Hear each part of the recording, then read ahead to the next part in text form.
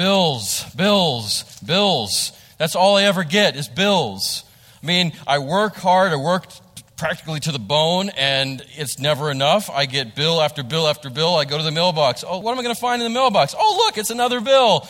And it's just always coming relentlessly, one after another. And no matter what I get for working, it's never enough. How am I going to make this? How am I going to make that? And then after that bill and that bill is taken care of, then my kids need something. They are always needing something. Where am I going to find money for that? What are we going to do? This is just never ending. I don't see a way out of this. And then the collectors are going to come, and then we're going to lose the house and the car, and I'll lose the job that I need to pay for the bills, and then what am I going to do? Oh, I guess I'll have to find some cardboard to live in, right? Or, okay, so I have this deadline, and I've got this assignment that's due by tomorrow, and then I've got that project that's due in 2 weeks, and then I have finals after that, and then it all starts again, and I've got to meet with my advisor to figure out what I'm supposed to do for the end of the semester, and I know I've got colleges looking at me, and then I know I've got, if I'm in college, I've got jobs looking at me, and I've got to have a certain grade point average to get into the job that I want, and then I've got to start at the bottom all over again, and it's never ending there, and the pressure just keeps on mounting, and people are expecting me to be at this level, because I've always been at this level, but I can't keep up this level. What am I going to do? What am I here for? I just need to give up. I just need to give it all up, but I can't do that because then I won't get anywhere and I won't have the house and the kids and the job that I need to pay for all the bills that will come in. Sound familiar? Sound familiar? I mean, that's life, right? That's life, unfortunately. And that's life full of anxiety that we are all prone to. Some of us are more susceptible than others, but we're all very potentially prone to anxiety. We are very anxious people, all of us. Some of us hide it better than others, and some of us may not be as dramatic with it as others. Some of us can deal with it better than others, but at some point we're all going to struggle with anxiety.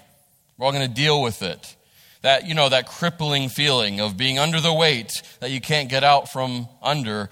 It goes beyond just being a little worried to just mounds and mounds of stress, and it manifests itself in physical ways and in physical symptoms. You know what I'm talking about. That pain in the neck that just won't go away.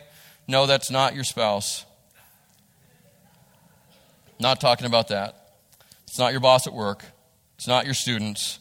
No, it's stress, that lump that's just there and just won't get worked out. And the headaches that just come, and no matter how many Advil or ibuprofen you take, it just doesn't leave. Or the sweats, those sweats that you just break out in. Or the tossing and the turning at night, no matter how tired you are, you just can't sleep. All that's anxiety. And it comes in different ways and at different times, but it's all anxiety. And we are very anxious people, particularly in this country, in the United States.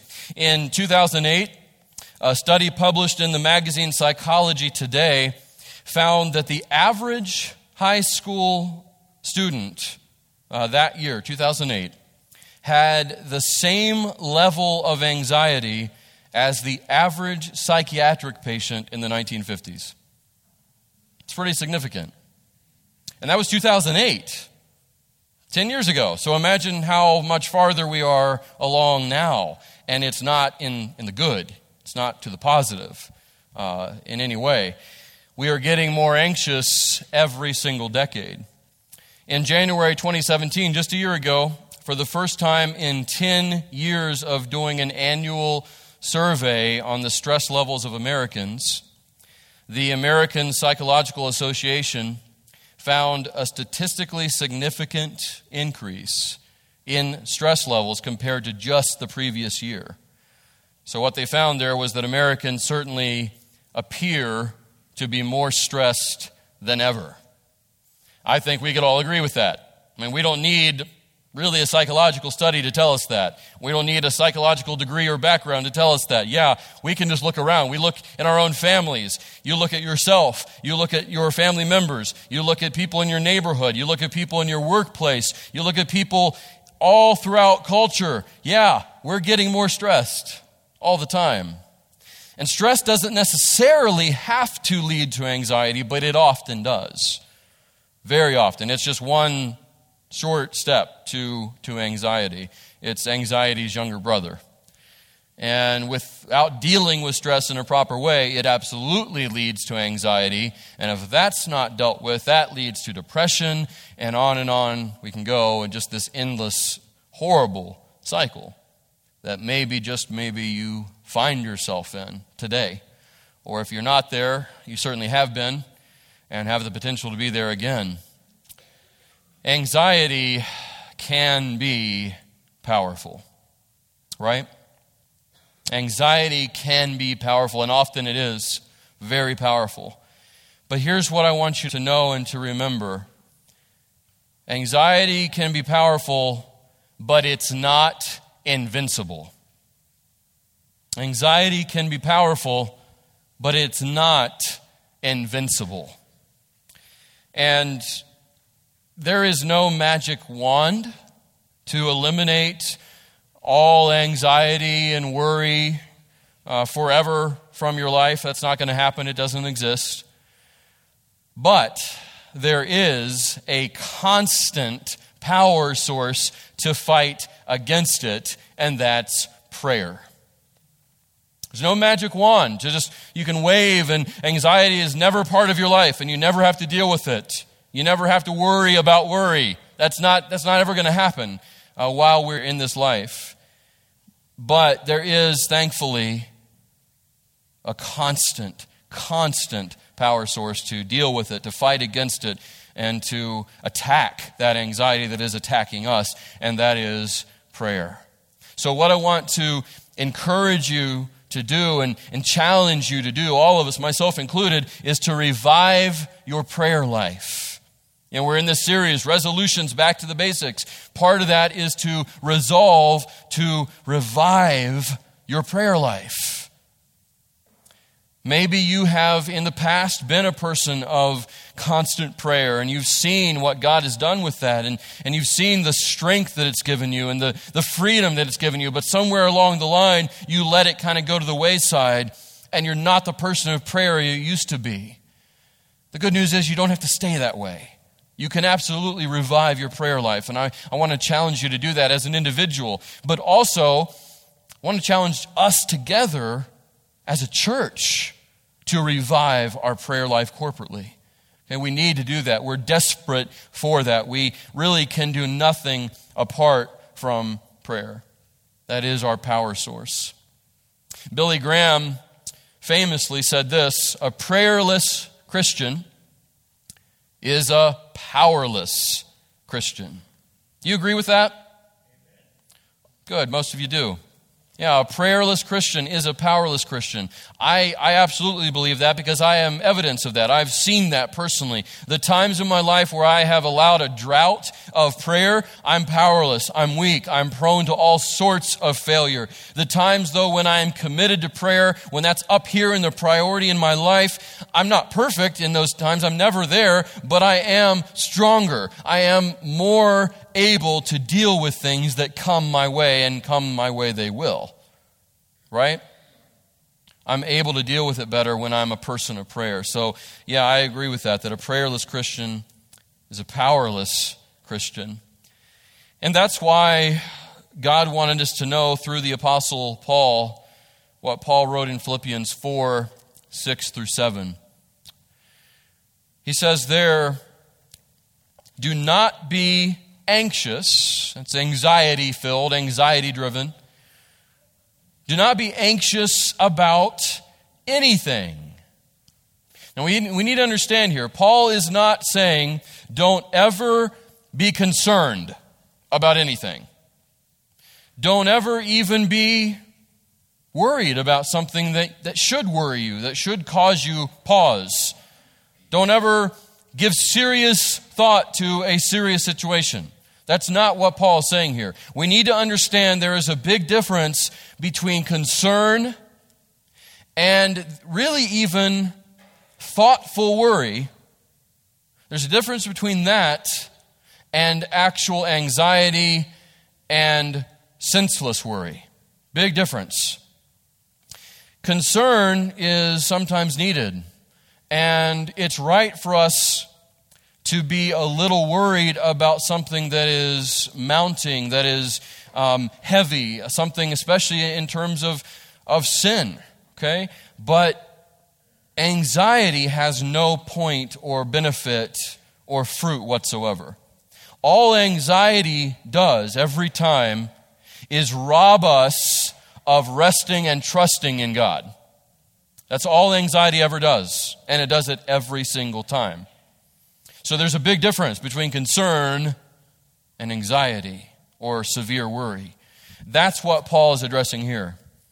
He says, do not allow yourself, be determined not to be anxious, be under the weight of anxiety, be driven and tossed by anxiety. Don't be robbed by your trust and your rest in a good Father. Don't be habitual in that manner. Don't let that define you. Don't be that kind of person. Don't walk and live in that way, in an anxiety-filled manner. And he says, don't be anxious about anything. That's significant.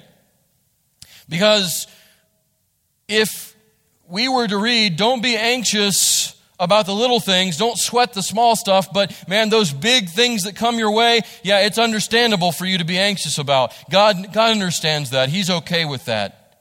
It's not what it says. It means we don't have an out. We don't have an out. It's not just the little things that we're not to be anxious over. It's the big things as well. That's hard to hear. Because you and I both know there's a lot of big things that come our way.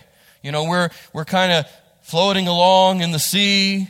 Things are going okay. And then all of a sudden, we see this huge ocean liner coming right at us. What do we do? What do we do? What are we going to do? This is it. It's all over. That happens in life. So it's hard to hear this. Don't be anxious about anything, understanding that means the big stuff too. But that's exactly what it means. Because anything is synonymous with everything. Right? Don't be anxious about anything. Small stuff, big stuff, in-between stuff. Don't allow yourself to go that way. Determined not to be driven, tossed, affected, attacked by anxiety. Don't let that be who you are or what you are. And don't do that with anything. But, here's the contrast to that. But in every situation, that's everything, the big stuff, the small stuff. In every situation, by prayer and petition with thanksgiving, present your requests to God. See, the answer to anxiety, the cure to our anxiety, is prayer. That's it. And it's an ongoing cure. By cure, I don't mean it takes it just completely away, out of your life forever. Remember I said there's no magic wand. That's not what I mean by cure, but I do mean when you're afflicted by that anxiety, when you're feeling it, when you're being attacked by it, when you're under the weight of it, when you're just about crippled from it, we need to remember that God has given us this amazing tool, this amazing resource called prayer, and that is what we need to use against it. That's the contrast here. Don't be anxious about anything, determined not to be. Rather, in every situation, instead of choosing to allow yourself to be anxious, in every situation, by or through prayer and petition with thanksgiving, present your request to God. And you'll notice some specific wording here that Paul uses. He says prayer and petition. That's not just him repeating himself, okay? Prayer here, that's really just the general overall communication with God, our overall line of communication with Him, talking with Him. And that includes everything. That includes worship and praise and just talking with Him. Petition is specifically presenting need before Him. It's simply asking Him for what we need. So as we come to Him in prayer in a general way, it's specifically saying, Father, I know you know about my needs. I know you know about what is on my mind and on my heart right now. I know you know what I'm what I'm needing, but I want to tell you about it anyway. I want to present this to you. I just want to let you know what it is I'm needing here. And God delights in that. You know that God loves hearing from us? Do you know that? Do you believe that? It's an amazing thought that the creator and ruler of the entire universe, who spoke all the galaxies, all the planets, all the stars into being, who spoke the atoms into being that came together, that formed all of the building blocks of life, that God eagerly listens to you and to me. Incredible. And He invites us in, and He calls us to come to Him and to make our requests known to Him, even though He knows about them already.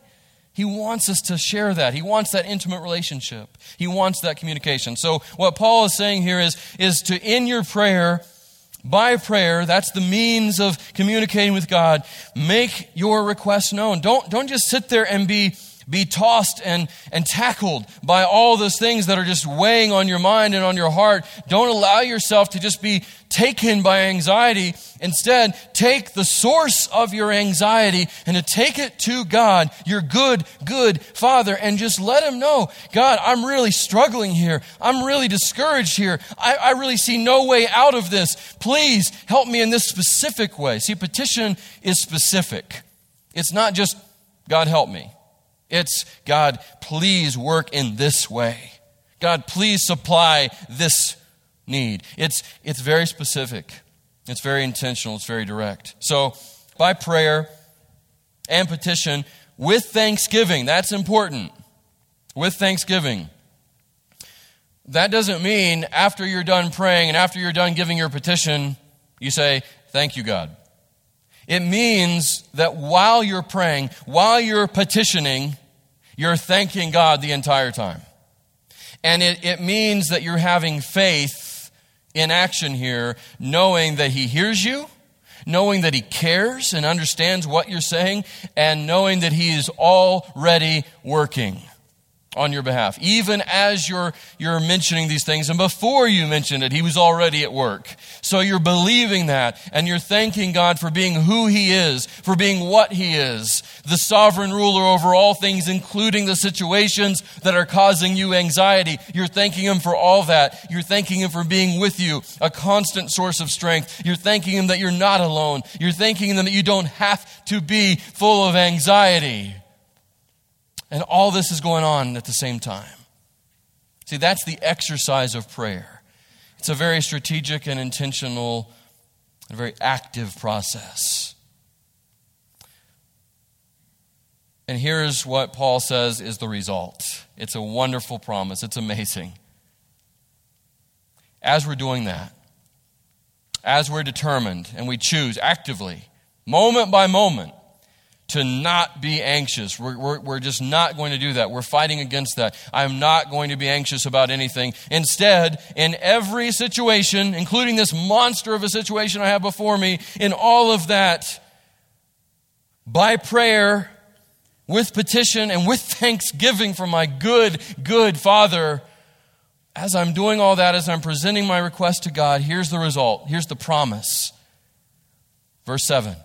And the peace of God, and the peace of God, which transcends all understanding, will guard your hearts and your minds in Christ Jesus. And this is just an awesome, awesome promise. This statement, the peace of God, that's not just saying, and peace God will provide you. Peace that God will give you or allow you to have. Peace that you can find. That's not what is being said here. It's very, very deliberate that Paul says the peace of God. What that's talking about is the very peace that God always has within Himself. It's what makes God God. It's the peace that He alone has in a divine, supernatural way. And that He always has. It's God-sized peace. It's peace that no one else can provide, that no one else can manufacture, that no one else can pursue and find on their own or in themselves. This is truly God's very peace that He has. So the peace of God, God's peace, which of course transcends or exceeds all comprehension, like everything about God. You know, God is so completely other from all that we are. His divine attributes, His character, His nature, His power, all of that is going to be totally unable to be fathomed by us. We're just too finite. We're too weak. We can know God. We can love God. We can have a relationship with God, but none of that ever means we're going to get God. You with me? Understand? None of us, even for all of eternity, once we get our new minds and our new bodies, what a day that will be. But even in that moment, even in that time, for the rest of eternity, we will never be able to fully grasp God. If we could, what kind of a God would that be? I don't want a God that I can understand ever, fully. I don't want a God that I can know completely, all the depths of His being. I need a God that I can never do that with, because He's just that much above me. That's always going to be true. And so the peace of God, like all the other attributes and characteristics of God, are going to just be totally beyond our full understanding and our full comprehension. And so that peace, that amazing, mind-blowing peace, listen to what it says, will guard your hearts and your minds. That word guard, that represents, it's a military term, of course, but remember when this was written and where it was written. Paul has in mind here the Praetorian Guard of Rome. And the Praetorian Guard, they were like the Secret Service. They were the Emperor of Rome's private, special elite group that protected him down to their last breath. They were the elite of the elite. They were the supreme guard. And anywhere the emperor went out in public, they would surround him. And usually it wasn't just one ring, it was multiple rings with their huge head-to-toe shields. They would completely encase him in a human tank so that every step he took, he was surrounded at all times with this incredible, impenetrable guard. That's what Paul has in mind here. He's saying, oh, Christian, child of God, as you determined not to be anxious about anything, even the big stuff, as you choose instead to go to the Lord in prayer about everything, and you make your request known and you thank Him for what He's going to do, believing He has you and He has the situation. As you're doing that, then the peace of God, which goes beyond any human comprehension and understanding, will surround you like an impenetrable guard. It'll be like you're in this castle that no one can breach. Isn't that great? Isn't that great news? And that's what's available to you and me every moment of every day. It's what's at our disposal. Why don't we use that? Why don't we take advantage of that? And that amazing, powerful guard, we see that it guards our hearts and our minds. That's important because that's the source of anxiety.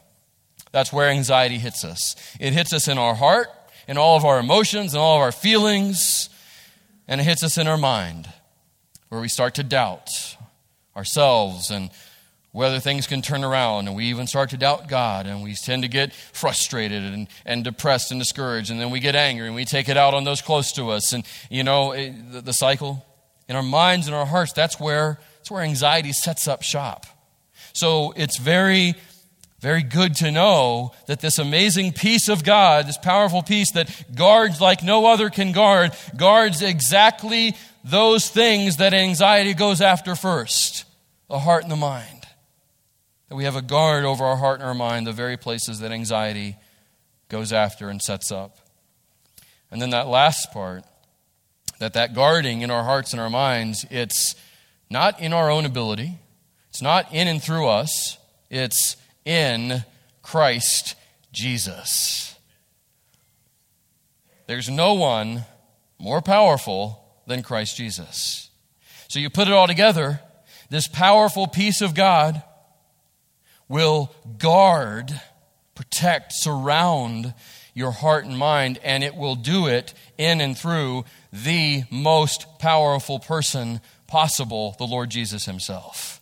He's the one who maintains that. He's the one who keeps that guard up. He's the one who keeps it intact and keeps it going, keeps it energized, keeps it strong, keeps it impenetrable. It's Jesus himself. Do we have an amazing God or what? And that's what we have available to us by God through this amazing gift called prayer. And that's why, my brother, my sister, you need to revive your prayer life. And you need to revive it in this way. But as I said, it's not just the individual that needs to do this. It's not just personally that we need to pursue this kind of thing. Just as a prayerless Christian is a powerless Christian, it's also true that a prayerless church is a powerless church. A prayerless church is a powerless church. You know, this house that we call the church, it's a lot of things. It's a house of teaching and preaching, and it needs to be. It should be that. It's a house of worship and praise, and definitely need it to be that. It's a house of fellowship and celebration, and we want it to be that, right? But listen to me on this. If this house isn't a house of prayer, if that's not a huge, constant priority, then none of the other things will have the power or purpose necessary to really make an impact for the kingdom and for eternity. None of the other activities that we come up with, as good as they might be, none of the other programs, as rich and meaningful as they might be, will be able to provide the power necessary for us to be on point the way we're called to be as the Church of Jesus Christ if we're not a house of prayer. Has to drive us.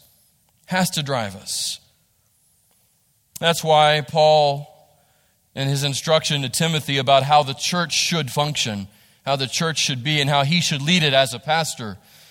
That's why he said this in 1 Timothy 2:1, I urge, I don't just recommend, I'm not just suggesting, I urge, then, first of all, that's of high priority, top priority.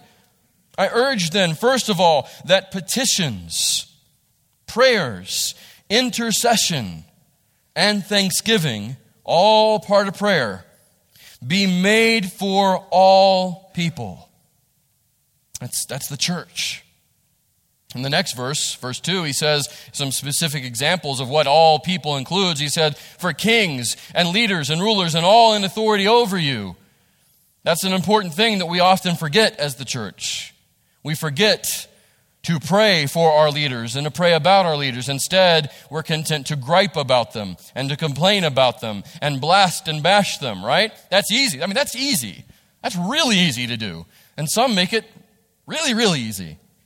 Let's just be honest. But that's not our out as Christians. Church, we don't get to do that. We're called, no matter how we feel, no matter how we disagree with whoever is in place of authority, by God placed in authority, Romans 13, we are told to pray for them and to pray about them. Okay, so that's on the side, but that's still part of what we're to do as the church. That's part of what is to make up this prayer and this intercession and this thanksgiving. That's included in all people. And then Jesus himself says this in Matthew 18:20, an amazing statement, incredible statement about the power of prayer. He says this, for where two or three, just two or three, that's all it takes. For where two or three are gathered together, common purpose, fellowship, united, in my name, I am there among them. Or other translations say, in the midst of them. I mean, wow! That means the powerful personal presence of our Savior is right there with us as we gather in His name in prayer, in fellowship together in His name. Incredible promise that we don't think about enough. That's how important prayer is. That's how significant it is, how powerful it is, and that's why we need to be pursuing it. Individually, we need to be praying and people of prayer, but man, together, corporately, we've got to be a church, a house of prayer, because there is a very peculiar strength that comes in praying together. There's just something that God has set up there that happens in many times a greater impacting way than just praying individually. Not that praying individually is less important.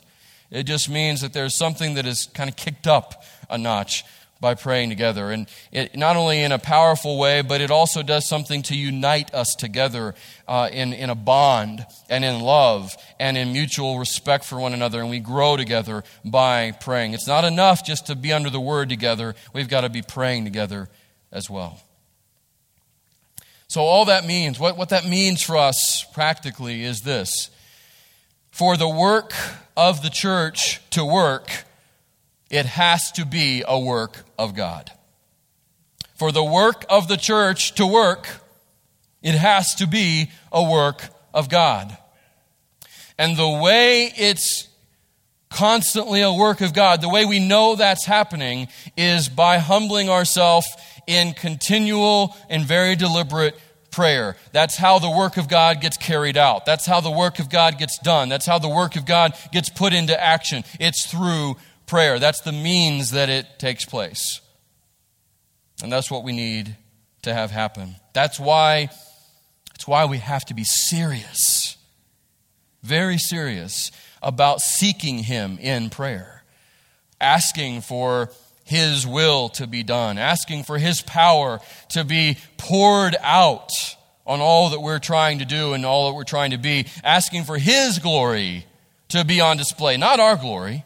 Because man, how weak and limited and fleeting is our glory? I mean, really. No, we don't want our glory to be on display. That does nothing. That impresses no one. The world outside will never be impressed by our glory. They will, however, be impressed with the glory of God when it's undeniably on display. We need to be serious about praying that unity, you know what Jesus prayed for right before He went to the cross? We need to pray that unity and love for one another will characterize our church. Man, let us be known for very little in comparison with being able to be known as a church that is unified and that loves one another well. Man, I'll take that any day of the week. They can criticize the preaching. They can criticize our music. They can criticize programs, lack of or quality of. But let's be a church that could never rightly be criticized for our lack of unity or our lack of love. And church, that only happens through prayer. That only happens through God pouring out that ability that we ask for and seek through prayer. We need to ask for a shared passion for the lost and a desire to serve one another. See, because none of those things can be generated or maintained by us. It just can't happen. It won't happen. We need God's power. And He provides that power through prayer. When people would walk through the Metropolitan Tabernacle in London, the church that Spurgeon pastored, and they would ask about the secret to all the conversions and all the growth that they were experiencing. And it was dramatic. I mean, it was amazing. There were usually about 10,000 people in attendance to those services. And especially back in that day, that was unheard of. And so they would ask, what in the world is happening here? What are you doing here? What's the secret to the success? And Charles Spurgeon would take them down to a small basement room next to the boiler rooms, which in that day powered the buildings. They fueled, they heated, they ran the buildings. And he told them, he pointed and he said, the source of our power is in that room right there. Because in that room, there are always to be found people on their knees interceding for the church. And Spurgeon would declare, this is the powerhouse for our church.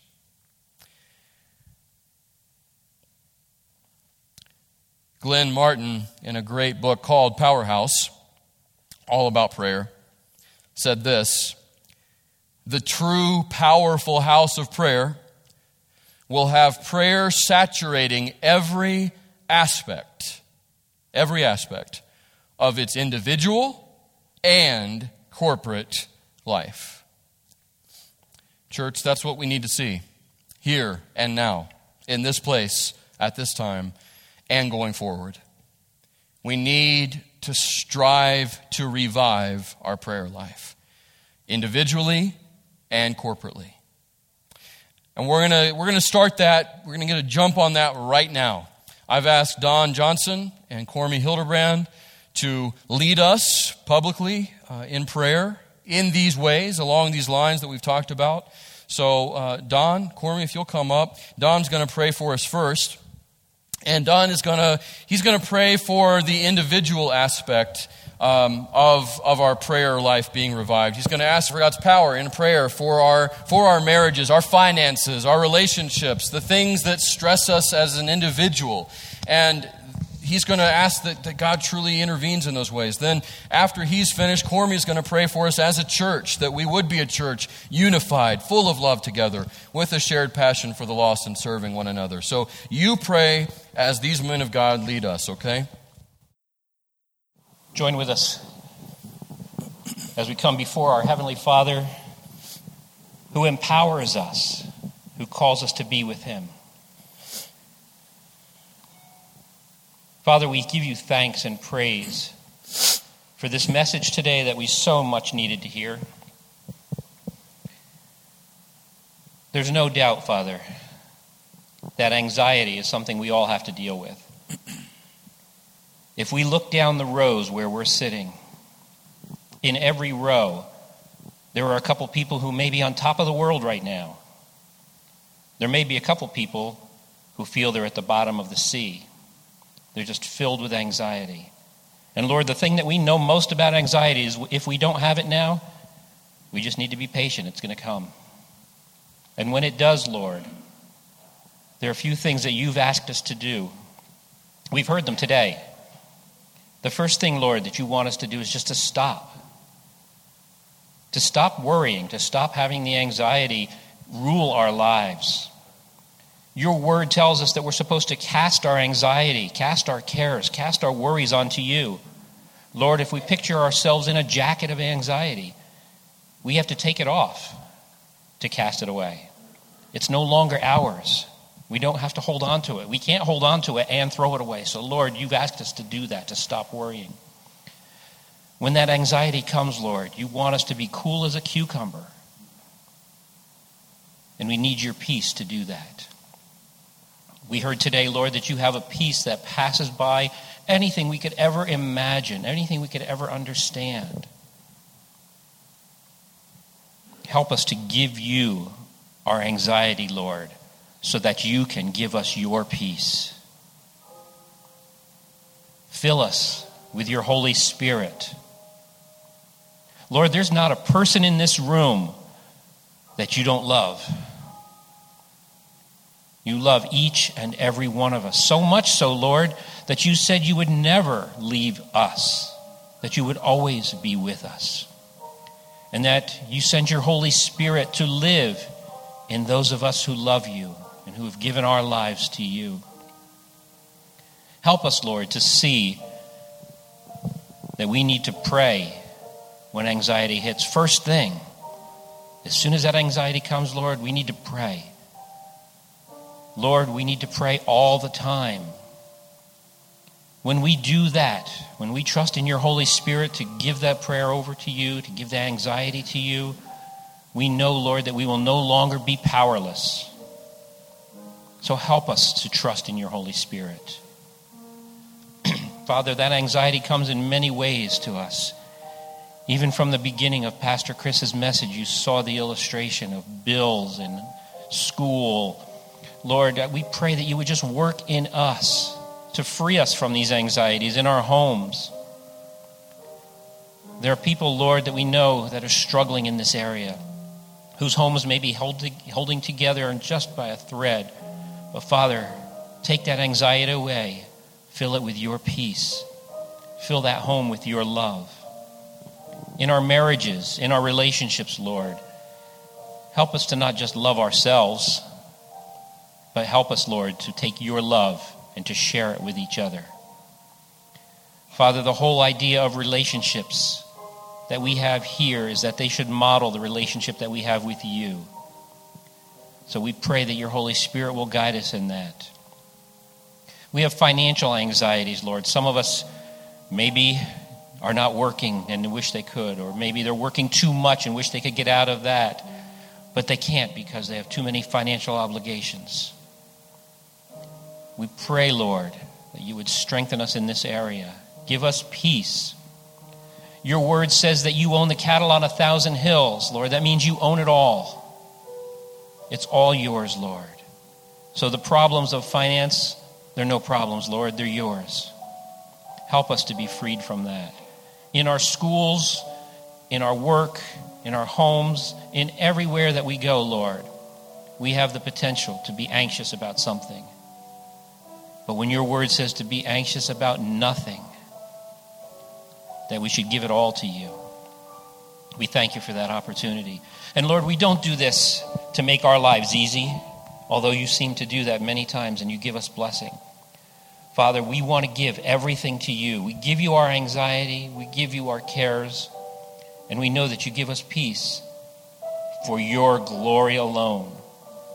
And so we thank you, Lord, for your love.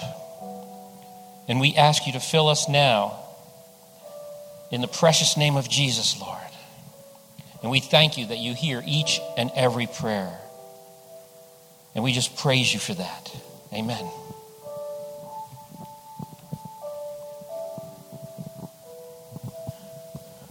Almighty God, our Heavenly Father, at this point in our prayer, we'd like to just pause to tell you how much we thank you, Heavenly Father, for being our God. We acknowledge that you're a God of power and of might and of strength. But we're so thankful, Heavenly Father, that you're also a God of mercy and grace and peace and love. And we speak to you now, Lord, with our petition,